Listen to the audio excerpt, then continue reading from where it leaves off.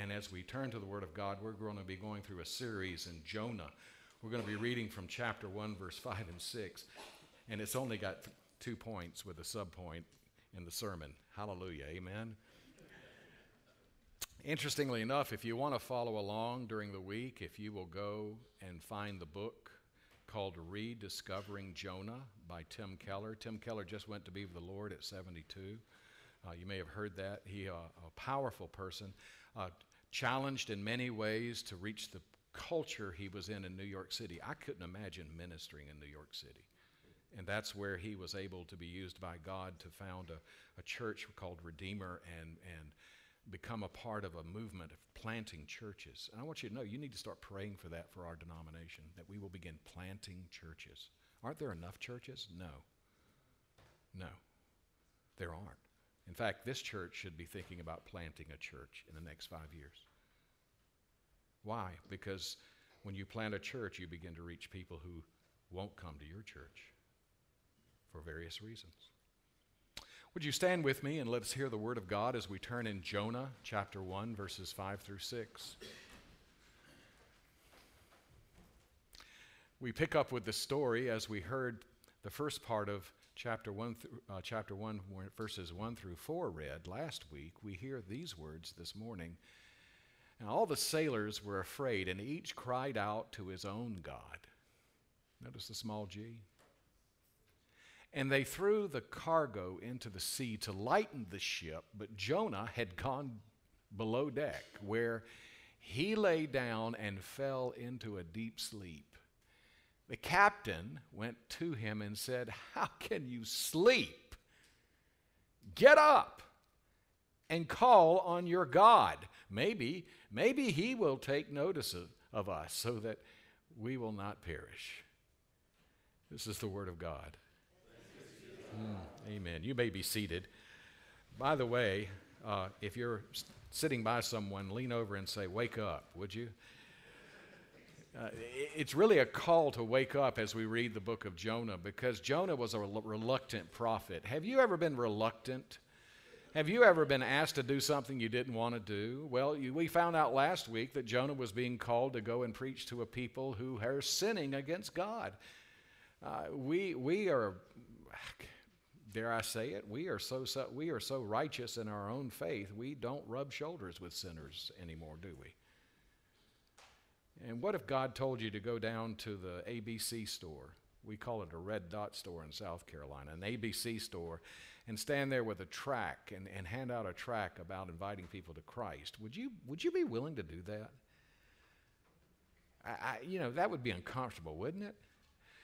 When I read Jonah, that's the kind of thing I hear God asking Jonah to do. Go to Nineveh and tell them to repent. Now, don't go there and tell them, "Hey, God loves you. God has warm fuzzies for you." He tells Jonah to go to a city in Assyria, or what would be modern-day Iraq, and tell those people if they don't repent, they're going to perish. Would you do that? Well, I don't want to be offensive, you might say to yourself. What about offending God? We're in a conversation in our culture where no longer is God thought about as far as whether he is offended. And it's something the church has fallen into, because we're no longer worried about the reputation of Christ. We're worried about our own reputation. We become reluctant like the prophet Jonah. Well, this morning I want to very quickly, and I do mean quickly, go through this, because we begin to ask ourselves, well, why are we studying this particular passage? Well, Tim Keller says this is the way the world is able to look at the church. What do you mean? Well, the world looks at you, and they look at you and ask themselves, is this Jesus business really true? Does Jesus really make that much of a difference in their life, in your life? And many times they have reserved judgment. So as we look at this, one of the things the book of Jonah leads us through is a look at how the world looks at the church by looking at this passage and how Jonah looked at the world, how Jonah represented Christ. Please notice that in the passages we see in the first half of the entire book of Jonah, that Jonah is the reluctant prophet who does exactly the opposite of what he should do. And everyone he encounters actually is trying to figure out what they should do in light of their circumstances. In other words, if you were having a lump in your body and you went to a doctor and he said, I'm sorry, I can't see you for a couple of months. That's going on right now. I can't see you for a couple of months, and more importantly, don't worry about it. It's probably nothing. Would you be satisfied? No. Well, we are given this story where a storm comes up, and these sailors know they're in trouble because it's not just any ordinary storm. It is a storm that is unusual to those who have made their living being on boats on the sea. When you think about this theme, and we begin to dig into the book of Jonah, one of the things that I want you to remember is the Bible was not written for you. It was written to reveal God. The Bible is about God. And so as we read God's Word, what we're really discovering is who God is. And one of the things that really is quite amazing about the book of Jonah is Jonah reveals to us that God, now get this, hear this, you who love his kingdom, Lord, that God cares how we relate to and treat people who are decidedly different, deeply different from us. Let that sink in for a moment. God cares. God cares how you and I relate and treat other people who are deeply different from me. And so when God asked Jonah to go to a people who were deeply different from him, who were not godly, who were living out a life in total opposition to everything he believed to be right and true, what does he do? He runs in the opposite direction. And if you ever run from God, one of the things that's interesting is that wherever you choose to run from obeying God, God will let you end up exactly where you need to be to learn how to obey him. I remember I was on a trip with some people doing a renewal in a church years ago. And I grew up in a culture where racism was an issue, and there was not a lot of cross-cultural race relationships growing up.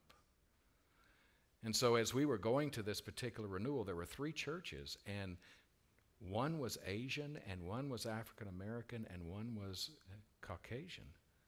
And we were told that we were going to be split up into 3 groups. Guess what I began to pray?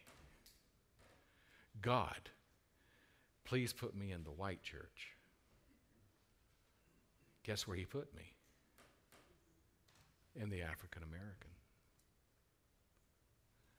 I would have never thought of myself as being a racist or having any kind of separation from other people, but it was awkward. Why? It wasn't race, it was culture. I felt the same way when I was visiting my family, my cousins out in Washington State, Seattle, Washington.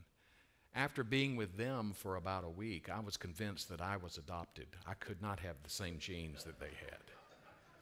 Okay? Some of you have family like that too. And the question is, not the color of someone's skin, the fact that you have a hard time loving them. God really, really cares how you relate to people who are deeply different than you.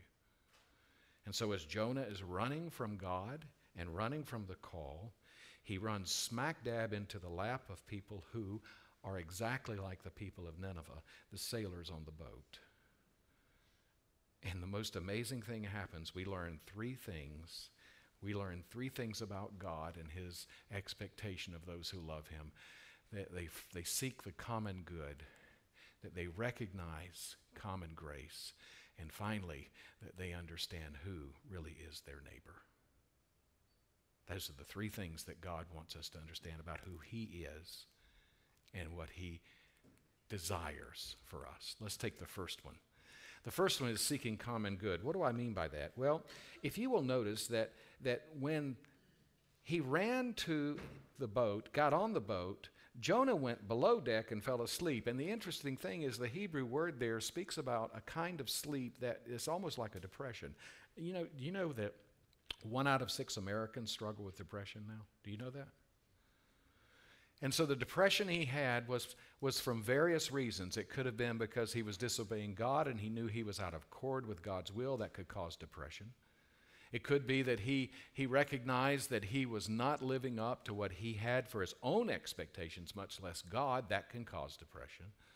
And the most amazing thing is the depression, the stupor he had was so great, it's akin to those moments when we just have so much trouble in our life, we just want to go to sleep. Sleep is an escape from the problem. That's where Jonah was.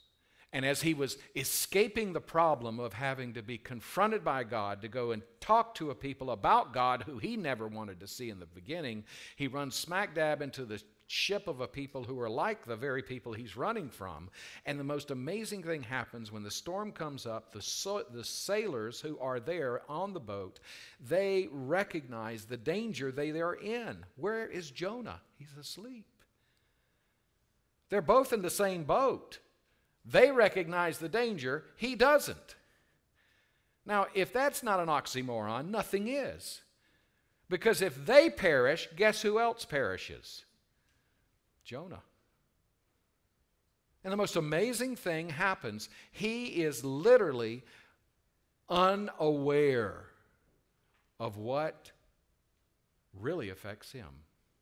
That's what's happening in our culture today. The church is at a point where either we compromise with what is unrighteousness, or we include it. We hug on to the righteousness of God and what He's done for us, and by doing so, we distinctly recognize that it is hard to be a faithful follower of Christ in our day because people won't think of you in glowing terms. And yet, I talked to a woman across the street from us who is not a Christian, at least as far as I know she's not. And we were talking about what's happening in our day and what's going on in our culture. And we were talking about how, in her convictions, if the government just did this and took care of that, if people did this and took care of that, then our problems would be solved. And I said, that's not going to solve our problems, because even if you elected the right person, it would not take away what's happening in people's lives. I said, what we're dealing with is a spiritual problem. People are living without God. And she was like, no, that's just not true. And then toward the end of the conversation, she finally looked at me and she said, we really are in a bad place, aren't we? How can that be? The whole culture we live in today, no matter where you go, everyone acknowledges we are in a bad place.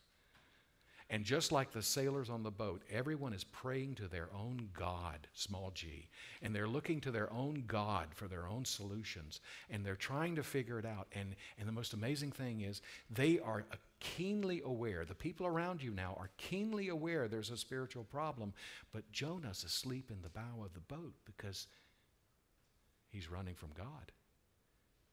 He's a reluctant prophet. He's the one with the answers. But he's reluctant to go and tell anyone. God cares more for the one sheep that strays from the fold than the 99 that are in the fold. That's who God is. And so the first thing that Jonah teaches me is that the people who are not here in this place, the people who are not here singing and praying with us, God's heart is yearning for them.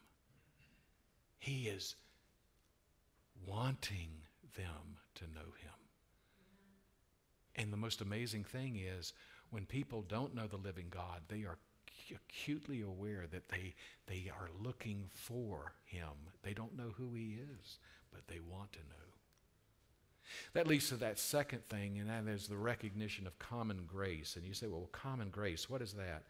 Well, interestingly enough, we oftentimes short sell God in the belief that if we don't come and tell people about God, then God can't work.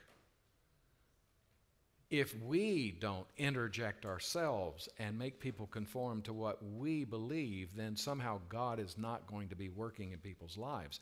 And that in itself is a lie, because our God is at work everywhere, in every place, at every time. The most amazing part about Jonah's story is that he recognizes that more than anything else, God is still working today, as it was in Jonah's day, to prepare people to hear God's message. But unfortunately, Jonah was not even aware that it was a great time to preach in the midst of the storm.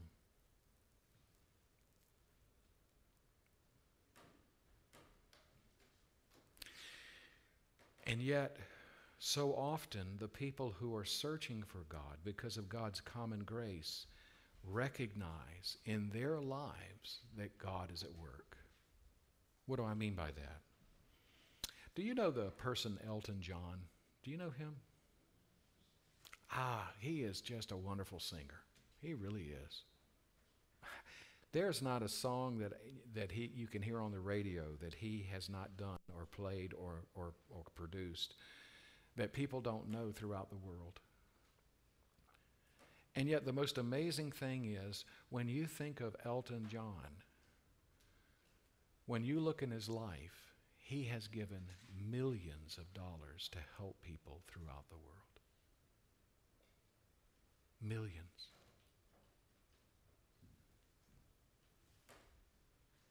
And it's amazing how many lives have been touched, how many people have been helped, because he has this sense of God's common grace, that there are people hurting and I should help them.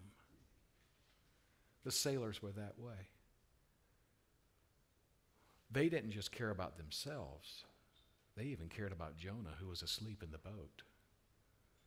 And they did everything they could, including throwing their cargo, their valuable cargo that probably would have fed them, or at least the profits from the cargo would have fed them for another year.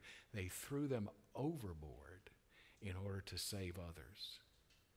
Where was Jonah? He was asleep in the boat. So, well, Robert, what does this have to do with anything concerning Jesus? Well, James tells us in chapter 2, verse 14, what good is your faith, brothers, if someone says that he has faith but does not have works? I believe in Jesus, but he doesn't do anything to help others, to know God, to experience the love of God. James goes on and says, if a brother or sister is poorly clothed and lacking daily food, and one of you says to them, go in peace and be warm and filled, without giving them the things they need for their body, what good is that faith? You hear it? So also, faith by itself, if it does not have works, is dead. That is exactly the way the world is. It's exactly the way Elton John is. He has the works, but he doesn't have the faith.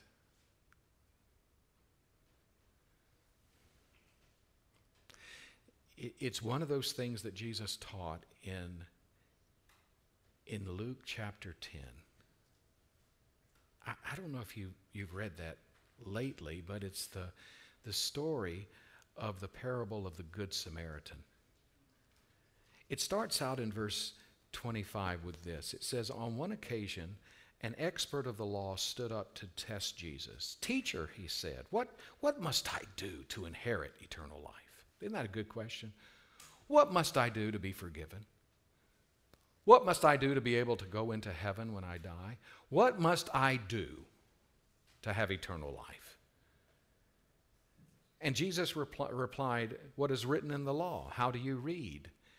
And that man answered, love the Lord your God with all your heart, with all your soul, with all your strength, and with all your mind, and love your neighbor as yourself. And Jesus said, you've answered correctly. Do this and you will live. But he wanted to justify himself. So he went on and said, and who is my neighbor? There's the third point. Who is my neighbor? Jesus said, a man was going down from Jerusalem to Jericho, and he was attacked by robbers. They stripped him of his clothes and beat him and led him, and when he went away and leaving them half for dead. And a priest happened by going down that same road, and when he saw the man, he passed him on the other side. So to a Levite, when he came to the place he saw him, he passed on the other side. But a Samaritan, a half-breed, a half-Jew, half-Gentile, was traveling the road, and he came and had pity on the man and took him into the next town, and he paid for all his medical expenses and said, if he's gotten any other bills more than this, when I come back, I will repay you. What is the point? It's the point that simply Jesus is teaching, and you see it in Jonah. Jonah is teaching us about how God loves people so much that our love for them should outshine our judgmental attitudes about them. That no one should ever see a Christian being condescending to anyone for any reason, for any excuse.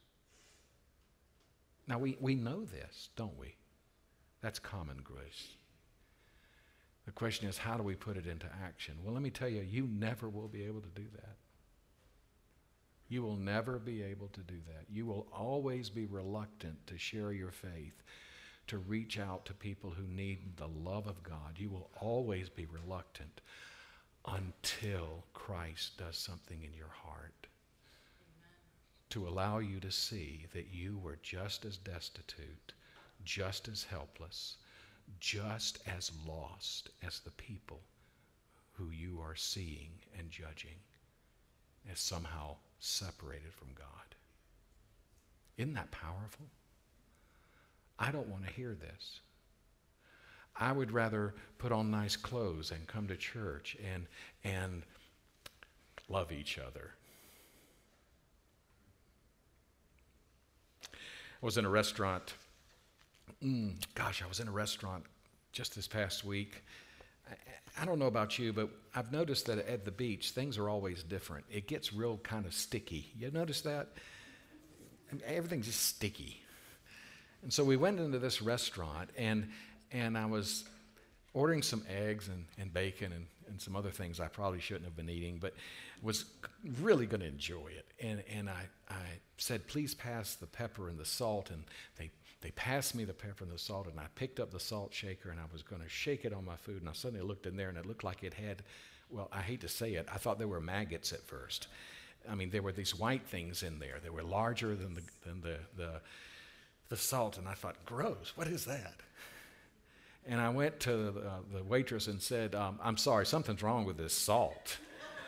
And she looked at me and she said, there's nothing wrong with the salt. And I said, it's got these white things in there, and they're not salt. She said, oh, no, that's rice. Did y'all know about this? South Carolina. And she said, that's rice. And I said, why in God's name would you put rice in salt? She said, to absorb the moisture because the salt will clump together. And I said, wow, who invented that?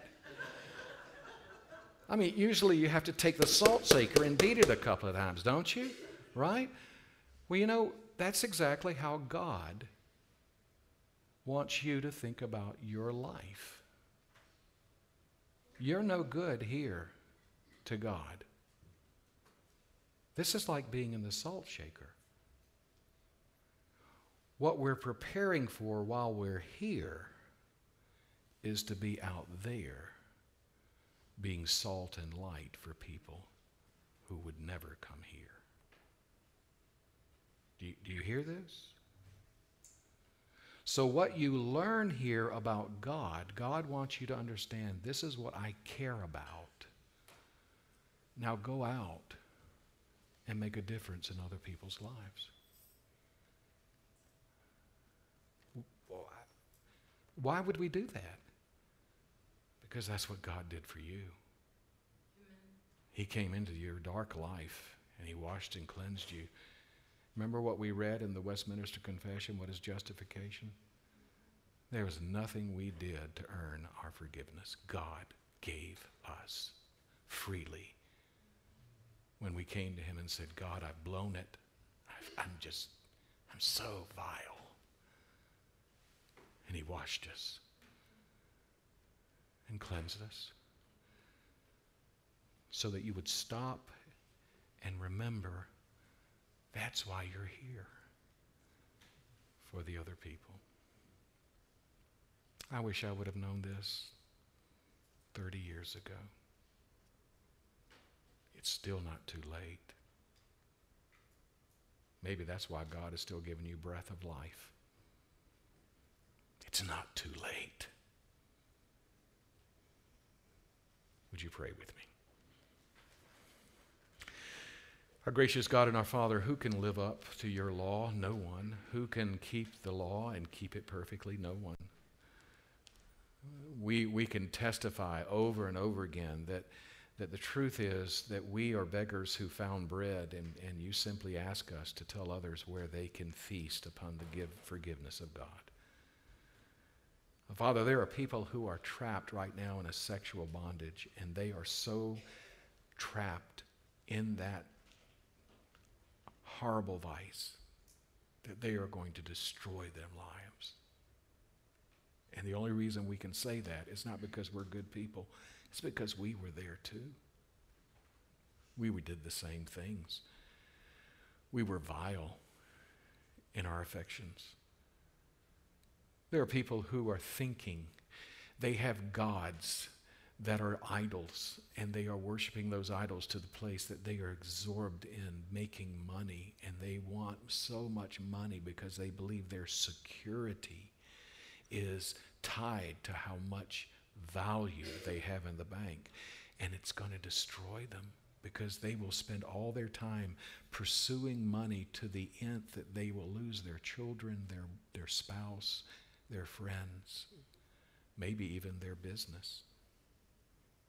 I think of a young man who I grew up with and who was in a fraternity with me, who fell into that kind of idolatry, and he became a lawyer, and he embezzled money from his clients, all because of an idol in his life. I'm so grateful that Jesus, you loved him so much, just like you loved me.